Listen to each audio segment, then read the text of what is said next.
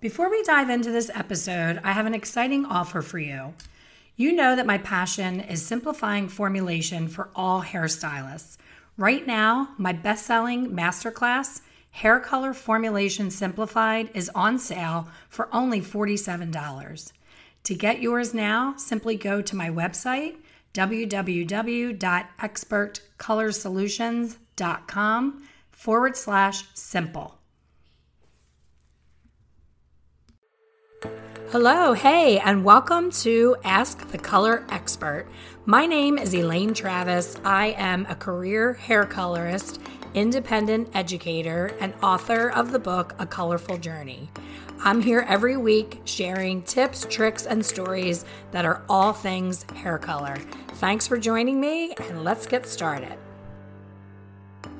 This podcast is brought to you by Vish, a complete color management system designed by colorists for colorists, helping salons to eliminate waste, ensure consistent color and pricing, track inventory, and maximize profit.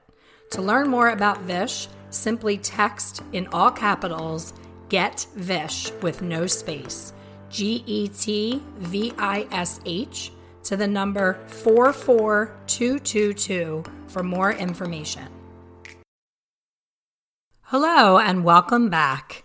I get a lot of questions about the term that we often refer to in the hair color business is hot roots. Why am I getting hot roots? What am I doing wrong?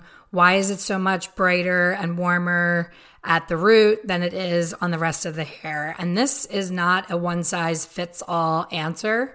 So I'm going to do my best to not make this a longer episode than it needs to be, but it is an important one and one that needs to be addressed. So in my opinion, hot roots, the term is misused a lot. I think sometimes what appears to be a lighter, brighter regrowth area is improper formulation, number one. The only time I've ever had it happen to me, honestly, in my 33-year career is on a redhead. And it was a lesson that I learned quickly by having it happen once. Nobody ever told me about treating gray hair differently when it came to redheads. And of course, when a client picked out a really bright, vibrant red, I was in my 20s when this happened. So I had no experience with what it's like to have gray hair or understand really how gray hair is so different than pigmented hair. So I formulated exactly the way that I would formulate for brown hair and put it on the gray hair. And you can imagine the result. It was a very artificial color not normally seen in nature or in hair. It was not an attractive, beautiful shade. And not only that, it left the gray behind. It didn't really do to the gray what I was looking for. And it was also a very unpleasant result. So that lesson, they say in life, mistakes are a gift. And I really agree when it comes to being a hair colorist. I think when you play it safe and you always phone a friend and you always ask the colorist next to you for their opinion and you don't make your own decisions and you don't have a firm foundation in hair color, it can be pretty scary and you can tend to play it way too safe. So you get into this rut of using, every redhead. You may have a great formula that worked on Sally once, who had gray hair as well as level 5, and you used the combination of two colors and you did the Hail Mary, said your prayers, put it on her hair, and it turned out fabulous. So now as a result, every redhead that sits in your chair gets that same wonderful combo that you think was a magical combo, and it's not always going to work. So something that I wanted to point out when speaking on this topic is I think something that's missing with most colorists, especially newer colorists in the industry, is not taking into consideration the texture and density of the hair. So a client with super fine, limp, lifeless hair may actually have really resistant, wiry, gray that behaves differently, and you would think that the fine hair would take the color really well and suck it in and absorb it really quickly, but some fine hair has this strange kinky texture that can be the most resistant and surprise us. So in a red-haired situation, the same can go as far as fine hair, where the fine hair can lift much quicker and easier, therefore exposing more of the natural contributing pigment that comes out naturally in hair due to the way that we're made up and the amount of pheomelanin or eumelanin that is present in the hair. So at the risk of getting too technical, you really have to understand that the bottom line is, and it's what I always teach, and in many of these podcast episodes, you're going to hear me say it over and over again. Hair color does not behave like a marker on a piece of paper. It does not behave like a bucket of paint that we buy at the paint store to put on our wall. Hair color is a chemical.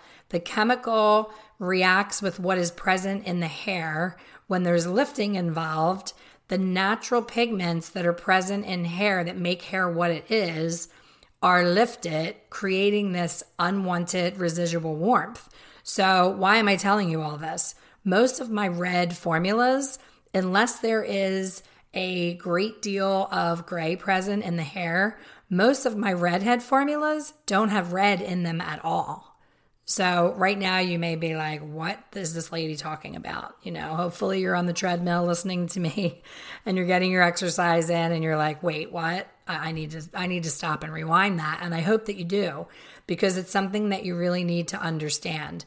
Years ago, there was a discovery that one of the ingredients in red hair dye was causing cancer.